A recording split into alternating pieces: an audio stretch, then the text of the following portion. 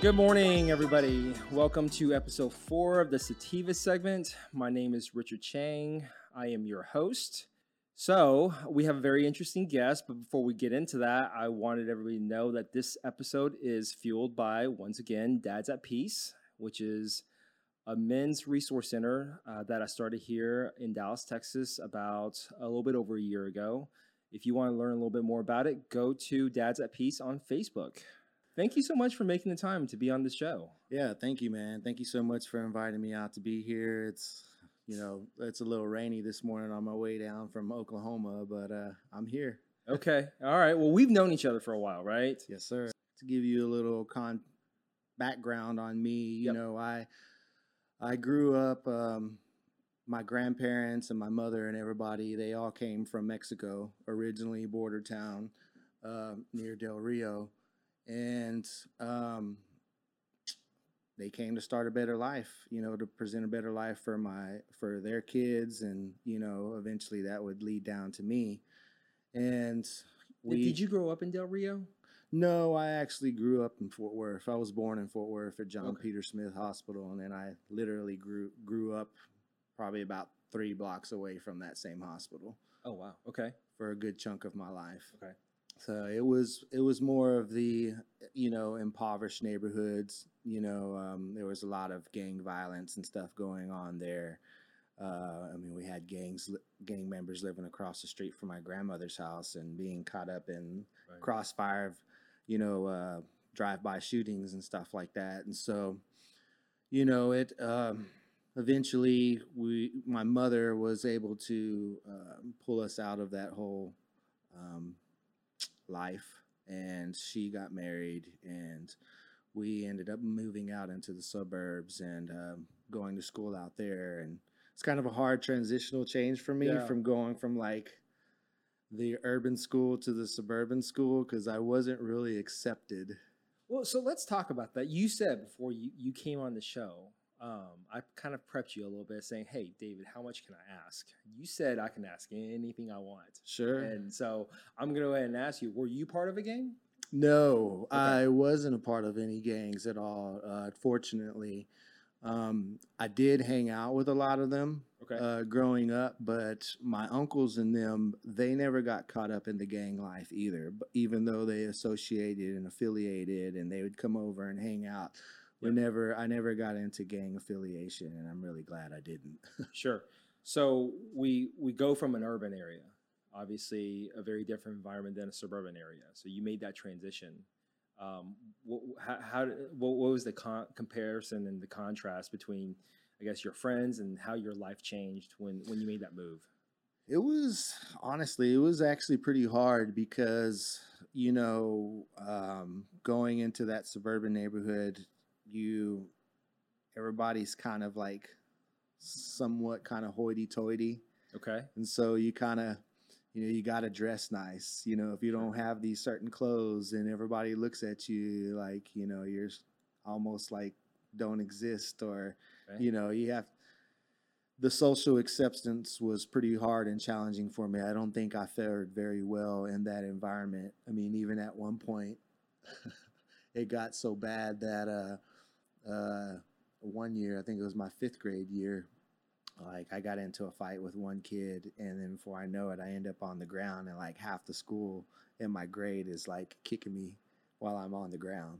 Okay. And I feel like a lot of that had to do with the fact that I was just this kid from a different, I didn't grow up around all these other kids. And the girls, took to me because I was a new guy. So I think that was a lot of what I dealt with too as well, because girls were interested in me being a new guy. And the guys that were there, popular, whatever you want to call it, didn't take to me very well because that attention came towards me and not them. Well, there was a new rooster in town. Basically. Yeah. So, it wasn't until I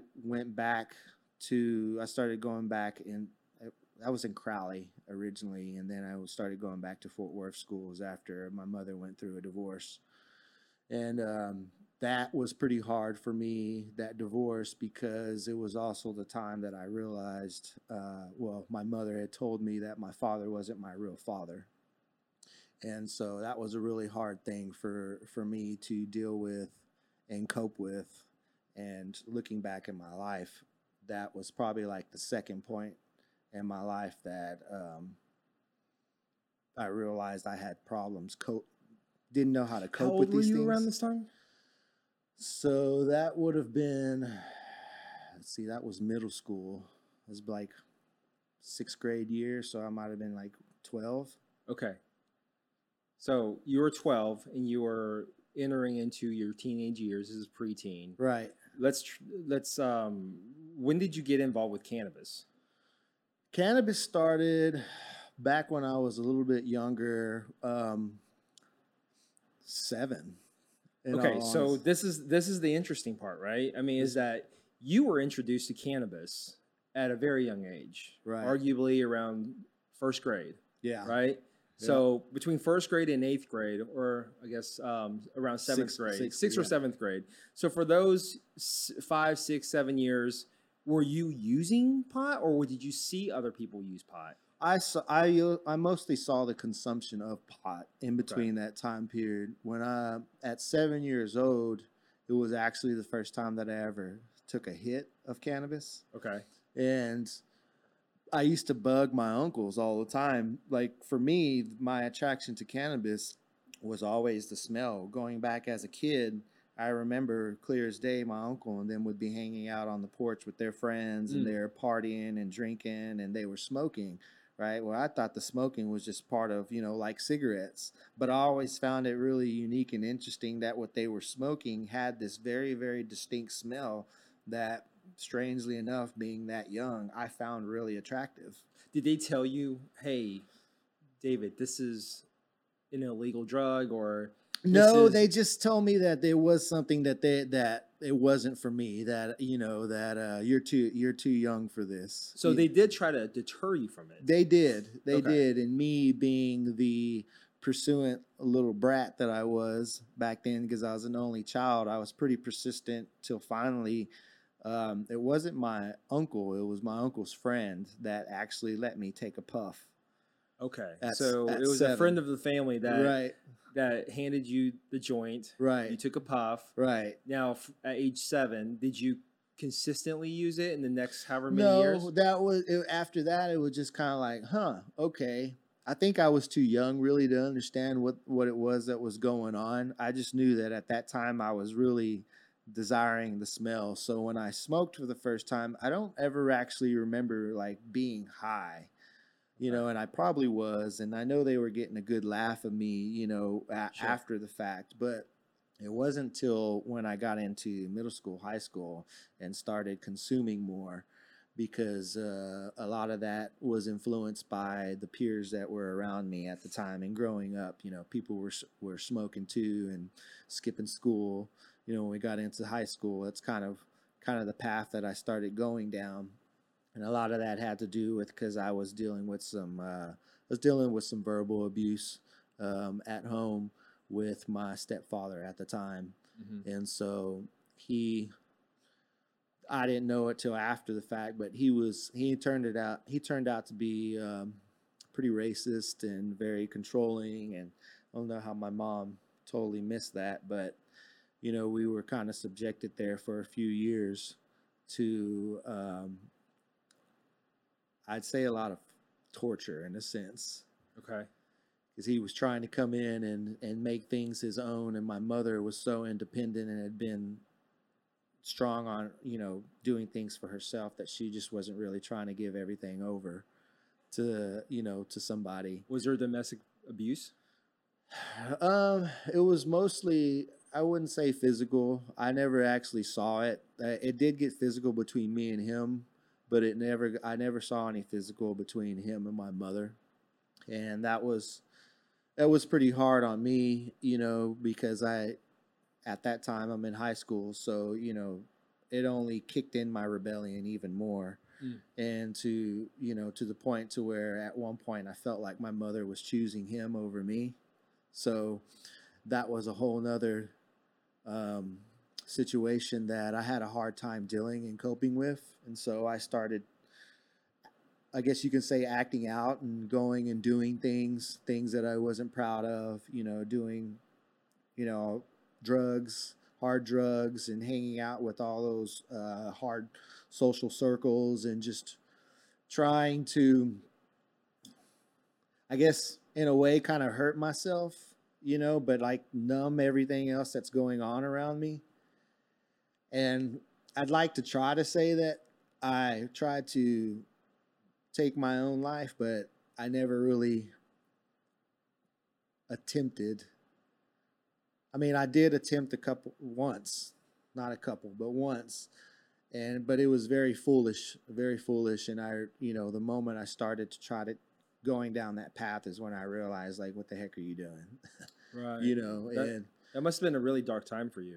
Yeah, it was probably the darkest time in my life in that era. From like about 16 to about 22 was probably the darkest, lowest part of my life. And it took a lot to get out of that. I had to really look within myself, because I was too embarrassed to talk about any of the things that I experienced. I didn't want to talk about any of it, and so I had to dig within myself and like figure these things out. So I didn't go to no psychiatrist, no psychologist. I didn't do therapy or anything. I bravely tried to do this all on my own, and I feel like I was successful at it, because here I am now, standing before you, or sitting with you, talking with you now, and there's a lot of good things that have come out of that. It's like my stock, hit the bottom, Sure, and now I'm bouncing back, and I've been only going up with occasional drops here and there, but nothing as low as that was in my life. So, obviously you've had some challenges. Be it family, your mother telling you about your dad's situation, your stepdad consuming drugs. When did that transition over to? Because this is what you told me, is that you've dealt drugs. Yeah, you've sold. Yeah, you've have you trafficked? Have you gone across state lines? I have. Okay, I did. So I mean, honestly, this episode is really talking about some really hard issues, right? Of course. It's not just you, it's millions of Americans who have faced similar situations. But I really want to probe and kind of dig this out, and that you have had a criminal past. You're a convicted felon. Yes, sir. Okay, so when did you start selling? When did you start dealing? That was in the dark ages for me. So it's probably about 16, 17 years old. I started more on the hardcore drugs side of things. There was, methamphetamines was big at that time. And okay, so you didn't deal just cannabis, right? It was other stuff in addition to cannabis. Yeah. Okay. Yeah, I'm not proud of it, but it's the path that I went down, and in a way, I'm glad that I did go down those paths and hang out with all those different social circles, because in doing that, because I already knew somewhere deep down inside, this isn't who I was, but I had to go through all those situations in order to see and like recognize, like, nope, not this circle. Nope, not this circle. It was trial and error for you. It was very trial and error, because I didn't have a father figure in my life. I didn't know who my father was. You know what I mean? So no, I didn't have nobody to lay those things out for me. My uncles were caught up in alcoholism and drugs themselves, and my grandfather was was the only light in my life that I had, because he was constantly going to work every day, putting food on the table, doing what, looking back, to me felt like he was trying to, create this opportunity for his family. Right. And so,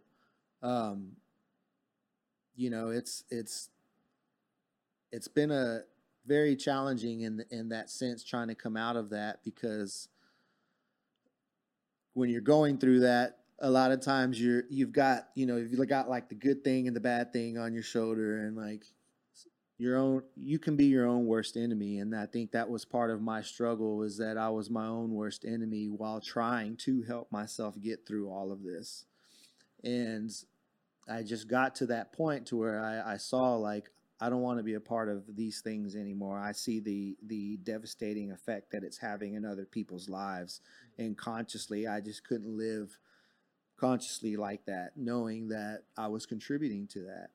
And through all of that, cannabis was one of the two drugs that stuck out to me, that the social circles were a lot more,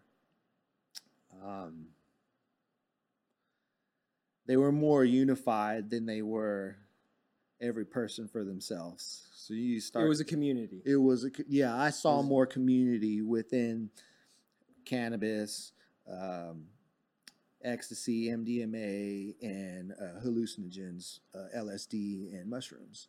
Is it because there were just more people who created more dialogue amongst each other? Or Yeah, tell me about that. People were willing to talk more about it, and people were open more about their experiences, and I saw more fellowship and like trying to make care for people in a manner where, whether it's oh, you took too much, or like, we're here to help you, like with ecstasy, you take ecstasy, and like, you definitely want some kind of supervision, or you want to be around a group of people that you can trust, because sometimes you can go into a state that like doesn't seem like reality. Right. And when you're trying to find yourself in that, you need to have other people around that you can trust. Sure. Right. So let's transition back to the selling. Right. Who were you selling it to, and how did you get your supply? Are we talking about cannabis? Yeah, we're talking about. Let's just stick with cannabis for right now. Okay. So, with cannabis, for me, I really started getting into cannabis right after the tail end, when California had just went medically legal. Okay. And this is around 96. Yeah, it's around 96, 97. Okay. So it's when I'm in high school. And it wasn't until like the tail end of high school that I said, you know what, I want to start trying to sell weed to people, but I want to sell something that's different, right? Because everything that I see is all brick weed, weed from Mexico. Like, I want to get access to this stuff that's coming from California. And being involved in those social circles, I eventually met somebody that was in that social circle. And I was doing some other things at the time that I'm not too proud of. Excuse me. That led me into dealing cannabis, because somebody saw me and gave me the opportunity and presented me with basically an ounce and was like, "Hey, do you think you can sell this?" And it was beautiful weed, and it smelled great, and I know what good weed looks like compared to bad weed. And how do you tell good weed between good and bad? I mean, the biggest thing for me is like what I told you. My first encounter with cannabis was the smell. Okay, so is it the terpenes? A lot of it was terpenes, and then look. The coloration. Yeah, the coloration. Okay. How fluffy it was versus back then where I was coming from, it was mostly always brick weed. Very seldom would you get some stuff from Mexico that actually was nice full buds and not all squished and compressed. Mm-hmm. And so, seeing it like that, it's like, oh, we're going from this to that. It's night and day. Can you tell how strong weed is by looking at it? No, you can't. You cannot. Can you tell if there's something wrong with it just by the looks of it, or do you need really like a lab analysis? Back then, because we didn't have lab analysis, it was kind of like the roll of the dice, right? Yeah. So that's why it was really important to go off of smell and look, right? Because that was, if it smelled good mm-hmm. and it looked good, chances are it was created and made good. And you would see the fluctuations of that when I would get, people would bring me different stuff, and I'd be like, and they'd want me to pay the same price point that I was paying for something that was really good. And, then they'd give me the lower price point, and sure, fine, I'll take it. And then I go and take it, and I go and sell it out to my friends, and I'm giving it to them for a lower price, but they're like, man, that other stuff that you got was amazing. And so it has to do with a lot of feedback, right? Okay. And because me as a seller, right? I don't want to go and continue. I'm not going to be in business long if I continue to sell, bunk crap, basically. That's right. Because right. Essentially, it's the black market, but you have a brand yourself, right? Exactly. It's within that community that you're talking about. Exactly. You do have a brand. It's essentially bad PR. So it's your name is your credibility. Yeah. So if everybody knows that Flores doesn't have good weed, so and so's got the good weed. With me, it was always Flores always got the good weed. He doesn't charge the highest price, and he doesn't give you the lowest price. He gives you that price right in the middle. Mm-hmm. And it's consistent throughout. Okay. So that's kind of how I set my, my little business model at that time when I was doing things. And as I continued to do that and I saw people were coming back and giving me that feedback, that's when I really kind of started looking into more of like, studying this plant more, studying the botany of it, studying, how it grows, where it came from, the history of it. And that's when I really started catching the bug for it. And that's how I started getting out of all of these other bad social circles. Between cannabis and hip hop culture, those are the two things that saved my life. So would you say hip hop culture and cannabis has a close affinity towards each other? Absolutely, 100%, because there's a lot of cannabis consumption going on within the hip hop culture. Okay. So you really became a student of the industry. Yes. You became a connoisseur of both growing and identifying what's quality and what's not quality. You sold, right. So you derived revenue from it. Now let's talk about your convictions. Right. You're a convicted felon. Yes, sir. There's no hiding it. You are a convicted felon. You are a past criminal. Yes, sir. How long were you in jail? Well, I've been to prison twice. Okay. So this last time, which I got out in 2015, I did 18 months on a 3-year sentence. Okay. And then the remainder time I was on parole. So you said twice. So what was the first stint? The first stint was only 11 months. It was a state jail felony. But I had to do day for day on that. So I didn't get out on any parole or anything like that. I did 11 months straight. 11 months. And the second time was a 3-year sentence. A 3-year sentence. But you only did 18 months. Yes. Okay. Correct. Were both stints because of cannabis charges? Yeah, they were possession charges. Possession charges. Yeah, possession of cannabis. All behind the wheel. So I never got caught up for any of my cultivation that I did in Texas for, So you were never charged with selling? No. You were just simply I did that all under the radar from my teenage years to about 28. 28 was when I caught my first felony. Okay, so we're looking at 11 months plus 18 months. So we're looking at 29 months of jail time. Yeah. For just possession. Just possession. What are your thoughts on the recent pardoning by President Biden? I think it's definitely a good small step in that direction. It helps anybody who's gotten federal possession charges. Because he didn't pardon the people who got convicted for selling or trafficking. Right. He pardoned the people for possession. Possession. Correct. So you did 29 months. He pardoned a bunch of people for arguably the same crime that you got convicted for that you did 2 stints for. Right. Okay. But so on a federal level compared to a state level. Okay. Were both your state levels here in Texas or was it in Oklahoma? They're in Texas. They're in Texas. Okay. Were they at the same jail? Same facility? No, I went to 2 different facilities. So tell me about that. Tell me about your experience in jail. Man, it was traumatizing. Yeah. It was very traumatizing. The first time I went down and did those 11 months, it was also the same year, I believe it was 2010, where we had It was over, I believe it was like 40 something days of triple degree digit weather.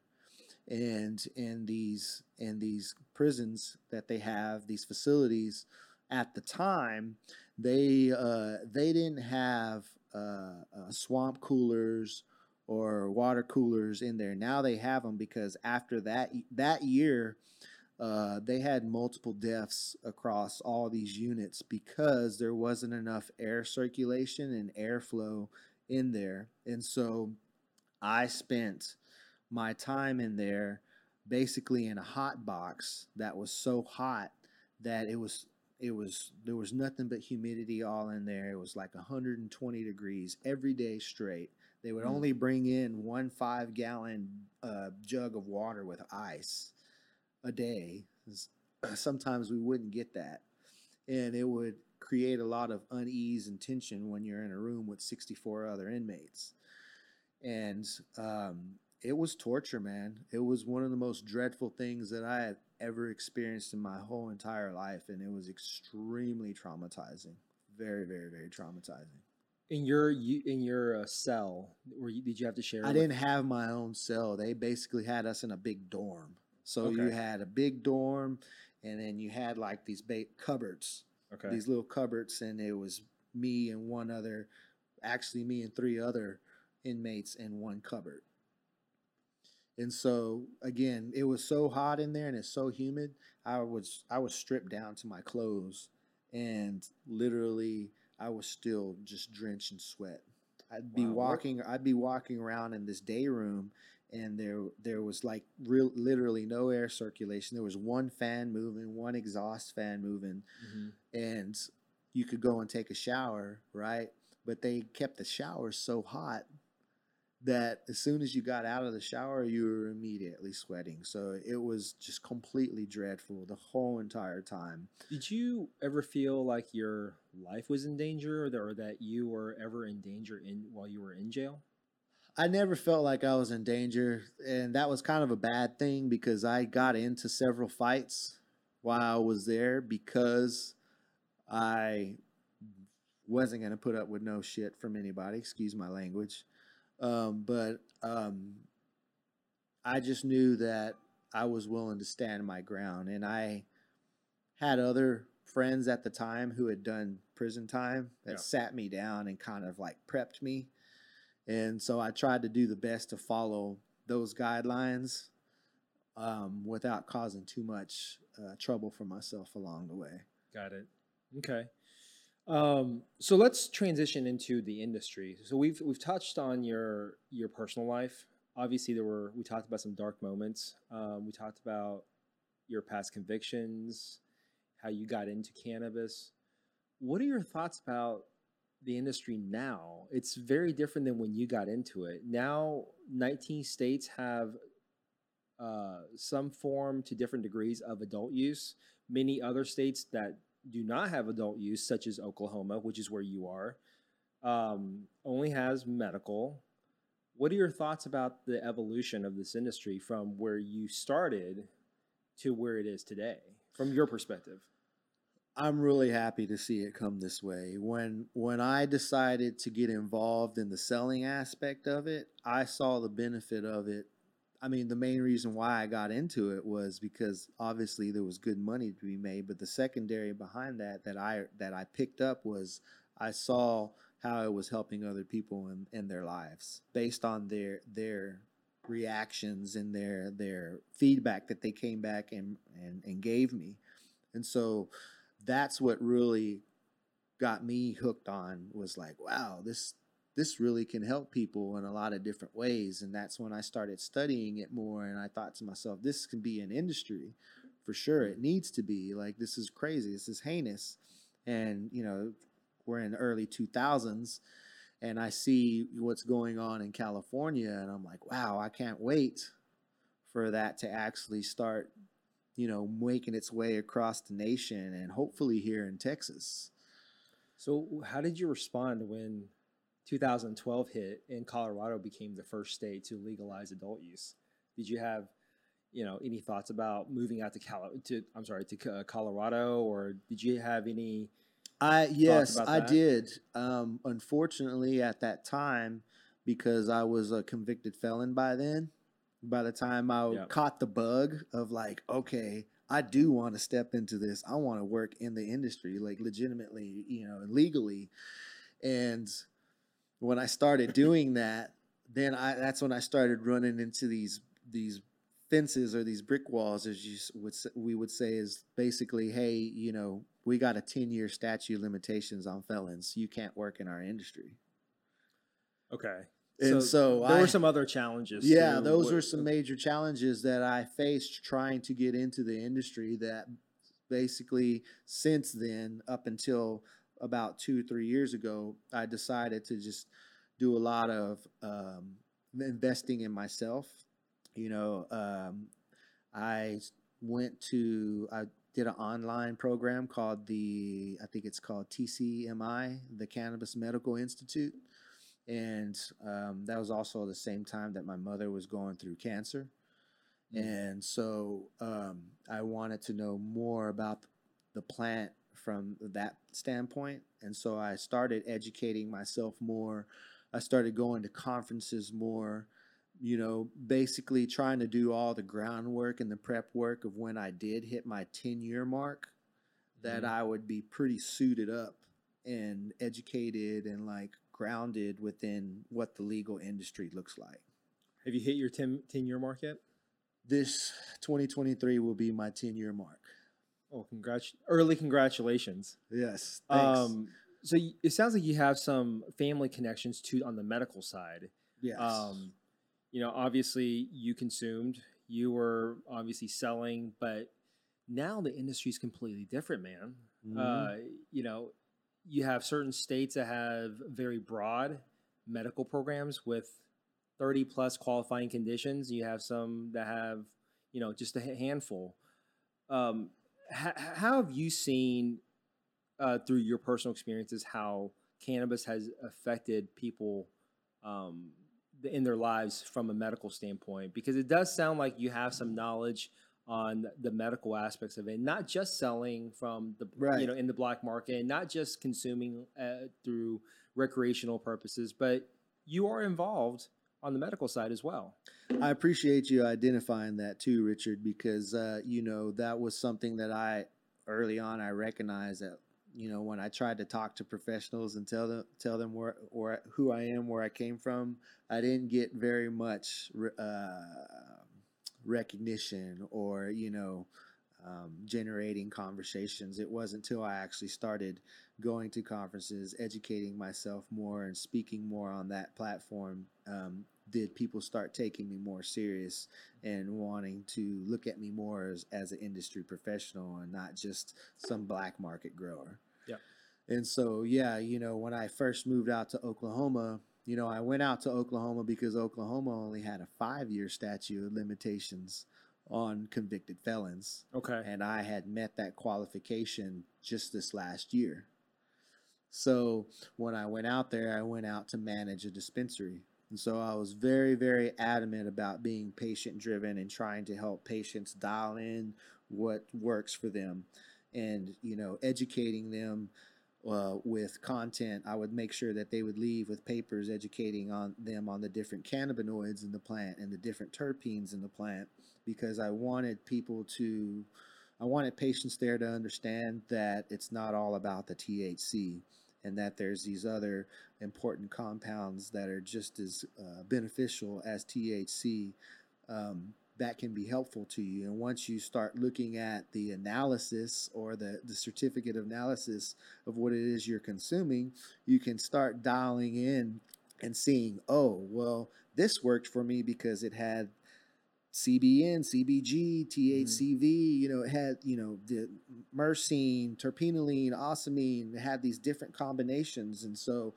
that when I started doing that with patients and educating them from that standpoint, I started noticing in the dispensaries patients coming back and actually finding more consistency in the products that they were using. Right. And I think we've really just scratched the surface in this industry on the studies of the different cannabinoids and what it does medically, right? Yes, sir. You mentioned CBN, CBG. I think it wasn't too long ago, they did a study on CBG, or maybe it was CBN. It was one of those.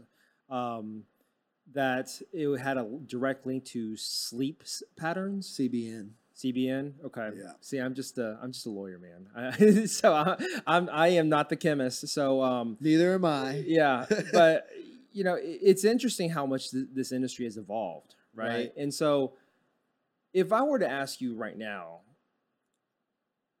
because the industry is what it is, it's regulated.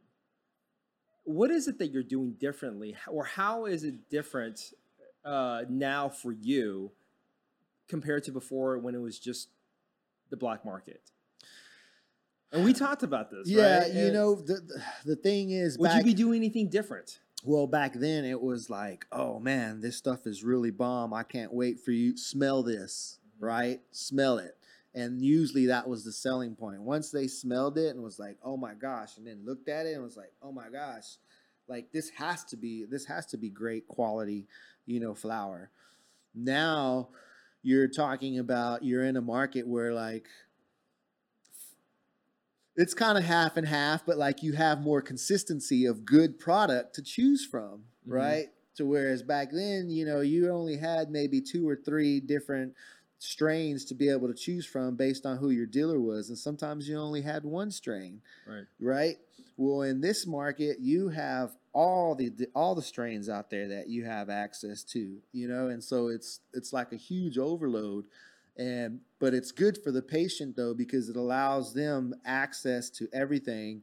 And because obviously we don't have those studies out yet. We're doing a lot of anecdotal studies, based on technology has changed the industry a lot, right? Technology and science, and how you're able to conduct analysis of the or the compounds and the different substances.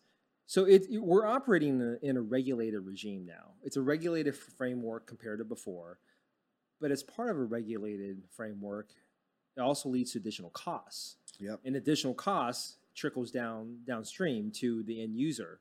So, really, what are your thoughts on the fact that before, when it was the illegal market, people can grow it for a fraction of the cost. Right. Now you can't, because you have to have in Oklahoma, you have to use metric for tracking purposes, right? You have software, you have different tools for analysis, so that increases the cost. That increases the cost for the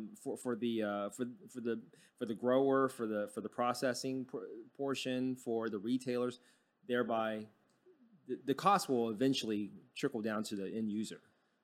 For me, the biggest thing that this is some of the conversations that I have with some of my friends that are still caught up in the black market, right? They don't want to transition over into the legal market because I'm not making the same amount that I would make here in this market. Well, and I always tell them, hey, bro, I'm tired of looking over my shoulder. I am done with that. Now that I have this opportunity to work in this industry legitimately, and I don't have, my felonies aren't holding me back anymore, I will take less in order to be able to work and do what it is I know that I'm capable of doing, what I'm great at doing, and not have to worry about fear of being persecuted for it. Right. And so that's really the cost for peace of mind. Absolutely. It's totally worth that cost. And at the end of the day, I can say, yes, I'm doing this legally. Yes, I'm paying my taxes. Like, I don't have those things to worry about anymore. Sure. And at the end of the day, after you've been through what I've been through and many other people like me, it's worth the trade-off. Well, they haven't been in the communal living with, 100-degree weather and, the stuff that you've experienced, right? So I think that may change your mind if you've experienced that. So, we've worked together on a few things. You mentioned the Oklahoma market, and you managed this grow operations. So yeah, I went from the dispensary manager, managing this dispensary, into doing a grow operations, which you were really helpful out and all helping me get in the whole business outlined, structured for that, because at the time I wasn't able to get a license yet because of the 5-year limitations. Sure. And so, you know, you were, man, I was pretty amazed when I called you up that day and I was like, Richard, our license got rejected because of this right here. And, you know, help us out. You literally made a phone call, and within 24, 36 hours, our license was approved. Well, I'm glad I could help you out in that situation, So, but you know, you guys deserve that license. yeah, So, well, and I appreciate your help on helping some people that I was working with to get that license, because they themselves, they didn't really know how to pursue that, and they were struggling themselves on wanting to pay for a lawyer to do that, which, you know, I told you, which is why I went ahead and paid for it, sure. because I wanted to get this stuff clear out the way. Things didn't work out too well there, you know. It just, the operators had a different vision in mind, and the partner that I was with had a different vision from what we originally said we were going to go. And so, you know, we went and got that first season out the way, which was last season. And then I kind of started working back in Dallas for a little bit. And then I got presented with another friend of mine who's been in the industry as long as I have, longer. And he had an operation going out there and asked if I'd be willing to come out and work with him and help him run his operations. And so I saw that as a good opportunity to take that on as a learning experience firsthand. Sure. On top of what I just went through, because I wanted to have my own license. I wanted to be my own operator, right? And eventually I ended up getting my own license. I haven't really told anybody this yet. I guess this would be like my first public announcement of me having my own grow license. But I only got the license because of the 2-year moratorium that Oklahoma had put. And so I wanted to have that license for when I was actually ready to seek investment and actually pull the trigger. And so this, me working with Gas Giant now, has, I feel like, given me a huge advantageous lane to be able to go through everything firsthand. I'm basically being paid to learn how to run my own business. Yeah, I mean, what the thing is, you went through a series of that though. Yes. I mean, when you and I started working on that, the license that you referenced earlier, you were really essentially a management company hired to come in to help with the cultivation aspect of it. It clearly didn't work out. Right. There were some, I guess we'll just leave it as incongruent objectives, right? Or Yes. it just wasn't a good fit. You left that venture and you joined Gas Giant, and with a gentleman that, as you referenced earlier, that has arguably more growing experience than you do, but he already has a grow operations, and you're now operating that grow facility for him. What are some of the challenges with growing? Tell me about the grow aspect of it. What's involved with growing in a growing operations? Man, you know, a lot of it is sticking to your schedule and your time. You know, you have your SOPs, and they're pretty standard. You know, everything, once you have the system in place, it's just really about making sure that you are operating in a manner that doesn't allow outs. Like right now, Gas Giant is all indoor cultivation, right? So when I came in, the processes were already in place. At this point, it's all about maintaining that, you know, so making sure that we're, you know, no pests are coming in, making sure that, you know, we're not allowing the plants to get overwatered and, you know, suffer from root rot or disease. You know, there's these little finite details that once the operation's going, you just really have to stay on top of all these little details. You know, a light may go out, you know, you have to replace that light. We're in LED now, so lights last longer compared to, you know, HPS lights, where you have to constantly change those out. Does the plant or the quality of the plant get altered by using LED versus sunlight or different types of light? Does it affect the outcome of the plant? Man, yes, definitely. That is a whole nother avenue and rabbit hole, just because you're talking about different spectrums, you're talking about different quality of, diodes that are in these products. You know, it's you definitely have to do a lot of due diligence and a lot of questioning when you're going and, Mhm. like, say, picking out lights and stuff like that, because there are certain things that you're looking for, like, as a cultivator.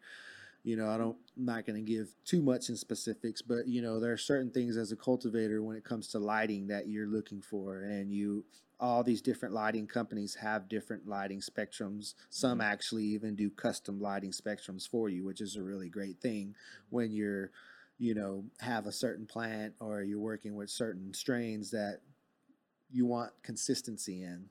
Things like that can help that consistency when you know those little details. Okay. So walk me through the grow process though. I mean, this is the fun part, right? Are you using actual seeds or do you using seedlings or So we how do do. you So how we do you get do. your hands on it? We do both, right? So over at Gas Giant, Marcus is one of the few people in the world that has he's went to the regions, these land race regions. He went to South Africa, and he went and found the Durban poison and the Swaziland goat, and he's brought the Swaziland and Durban back to. And those are names of the seeds? Yes, because they're from those regions. Okay.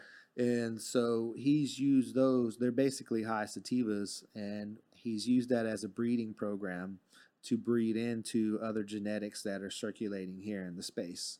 So in this operation, it's seeds, but then once we get our mothers and our actual the best strains from each of those seeds, our cultivars, um, from there, we'll go and use the cloning process, right? So we grow seeds to do the sifting process and find which ones are the best ones or meet the criteria that we're How do you looking grow for. seeds? I mean, in basic agriculture, you start off with a seed, but help me understand how you grow a seed. It's real simple with cannabis. There's multiple ways to go about it, but two of the ways that I've usually done it consistently in the past, and how we've done it now, is we'll either put them in straight water Okay. and allow, and within 48 hours the whole of the seed will crack, and you'll start to see the root come out of it.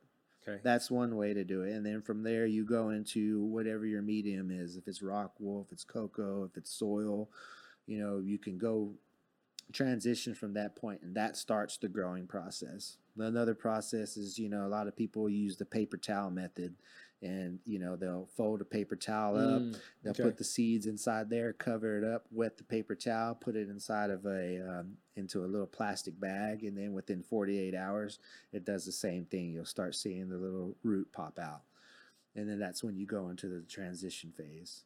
So Wow. Okay. so that's usually the beginning point. It's somewhat fairly simple, but it's also complicated too, because you're looking for things within that when it's doing that process, because you're looking for signs of how strong the plant is, how vigorous it is, and it starts by observing at that early stage, and then it follows all the way through. So how do you clone? Tell me about that. I mean, because you told me about the germination process and the growing So of the yeah, seeds. it's like I was saying, once you transplant that seedling into whatever the medium is that you're going into, um, it's you'll grow that up for, it can be 4 weeks, 6 weeks, 9 weeks, and eventually the plant will start getting big enough to where you can go and propagate it. Okay. Which means I can go and take a stem, like a Mm-hmm. 6 or 7 inch stem, take a cutting off of it, dip it in some rooting hormone, and then put it in like a rock wool cube or something of that nature, a rapid rooter, and within 14 days, putting it within its own little dome and giving it its own little greenhouse. That's right. Within 14 days, you'll start seeing roots pop out from that plant.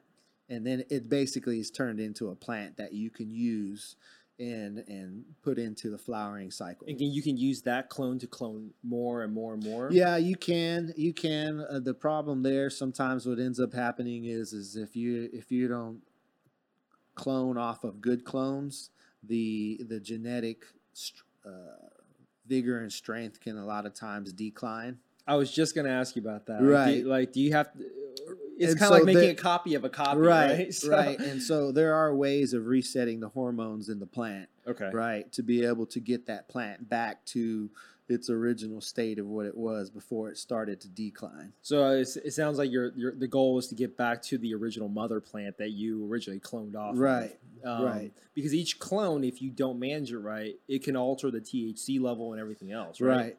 Exactly. Okay. So let's talk a little bit. Let's get away from Gas Giant a little bit. Let's talk about your endeavor. Now, you actually have a license now, and your company is called Supreme Flores. Supreme Flores. Yes, and sir. it's based in Oklahoma.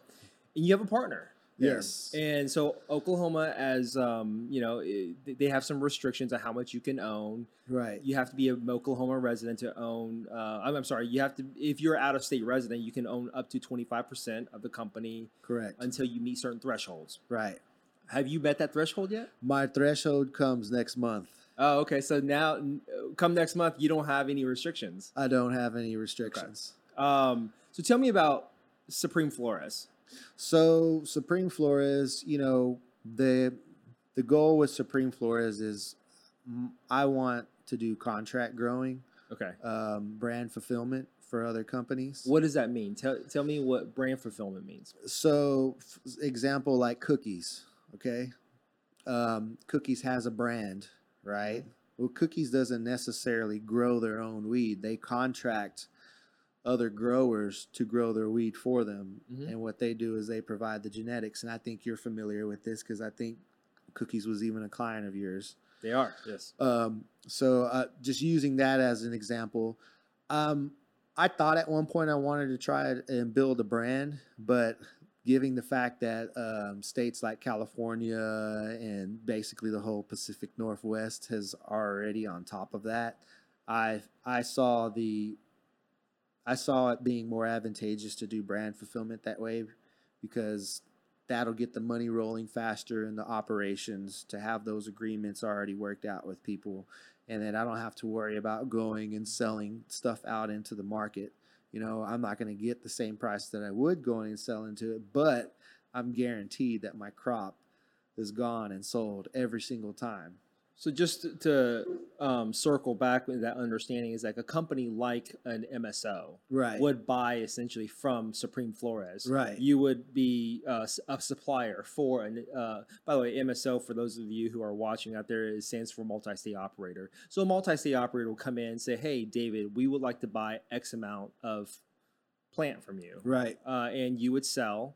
And hopefully you land a good contract, right? Right. At premium prices. Right. And that becomes a source of revenue for you. Right. And obviously, as you grow, you're hoping to land other MSOs as a client.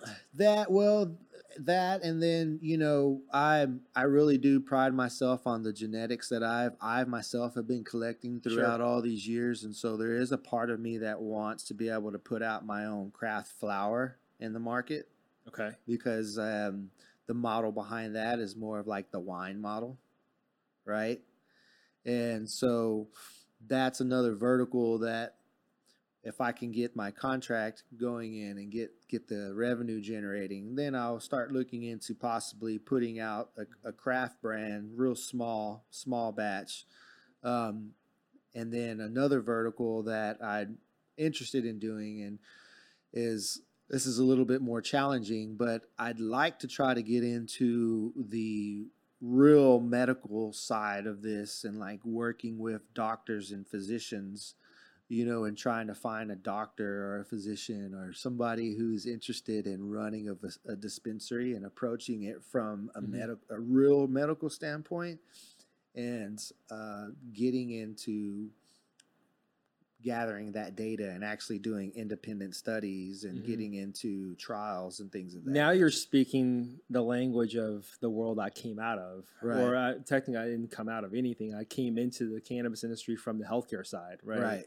And so now I'm starting to see the two worlds collide. You're looking at clinical studies, you're looking at efficacy of data, and in California, there's even limitations on how physicians can have a financial interest in dispensaries, and that falls in line with the healthcare world and how physicians can have certain financial relationships and ownership of ancillary businesses, if Right. you will, right? And so the two worlds are obviously starting to mesh. You just expressed some interest into diving into some other verticals. Are those the two primary verticals that you're interested in? Once assuming Supreme Flores takes off, you generate revenue. Obviously, it takes money to make money. Of course. And then Project One is the I guess the specialized or craft flowers, right? Right. How did you decide that you want to do that? Well, I decided I wanted to do that just because it's cannabis from a recreational adult use standpoint. That was kind of the avenue that I wanted to choose to bring something that I know when people who know me in the space would more likely support that because it's bringing something different to the table compared to everybody else. My experience that I'm looking to bring in that craft product has a lot to do with the smell and the taste because that influences the experience that you have. Okay. And that's what I'm using to drive that that particular craft product. Okay. Because I have access to genetics that not everybody has access to that allows me to carve that niche out for myself. Well, because right now Oklahoma is just medical. It's not an adult use state. It operates almost like because a you can pretty much get anything for like a stub toe, right? There's really not. Yeah, it's like there's open conditions basically. Yeah, so I mean the qualifying conditions are pretty broad. Correct. As I always say, it's loosely defined in Oklahoma on what's deemed the true qualifying condition. Is the craft really geared towards the adult use? So I believe so. Yeah. When it comes to that, when I'm especially working out there in Oklahoma. There's a lot of that going on. There's that, and then there's trying to sell it for the lowest price possible. You can always go to New Mexico, right? They have like these resorts along the border of New Mexico and Texas, which is I find pretty interesting. As we're wrapping up, because we do, there is a time, there is some time considerations here, but are there any last words that you want to share for people who are listening to the episode about your past or about your business or about anything that you really want to share with us as kind of a last message for you? Being somebody who's a legacy operator and being somebody who's been at the front lines of the prohibition and going through that, I think what I'm trying to do myself is I'm trying to merge and find people who don't have the same background as myself in history with cannabis, but respect and want to work with people like myself, because it's those people like you who don't have that background, but I feel that can complement somebody like myself who has a lot of the experience and has the drive and the ambition, because there's a lot of people out there like myself and that want to be able to work with people who don't have that history. And I think that's what's one of the transitional problems that I see going on in the space right now is, legacy operators only want to work with legacy people. And it's very few legacy operators working with real business professionals that come from other industries. I'm one of those legacy operators that want to work with other people from other industries. but it's a two-way street. It is, and and it's tough because you get those people coming in, and it's very tough, right? Yeah, no. In myself, I've only been in the industry for 9 years, not anywhere close to you, right? And even in the 9 years that I've been in it, I've seen it really evolve. When I got into it, I would go to conferences, and it was a very different demographic compared to, I don't know, as of maybe 3-4 years ago, it started to evolve quickly. Right. So, hey man, thanks for being on the show. Yeah, man. I really enjoyed having this conversation. I feel like we can have this conversation. Dude, time went by so much faster than what I thought. Like, holy smokes, I thought there would be enough more time to cover stuff. But hey, maybe that's another episode later on down the line. Yeah. Well, hey man, thank you for being on the show, and I really appreciate your time. Yeah, thanks a lot, Richard. Right. Thanks.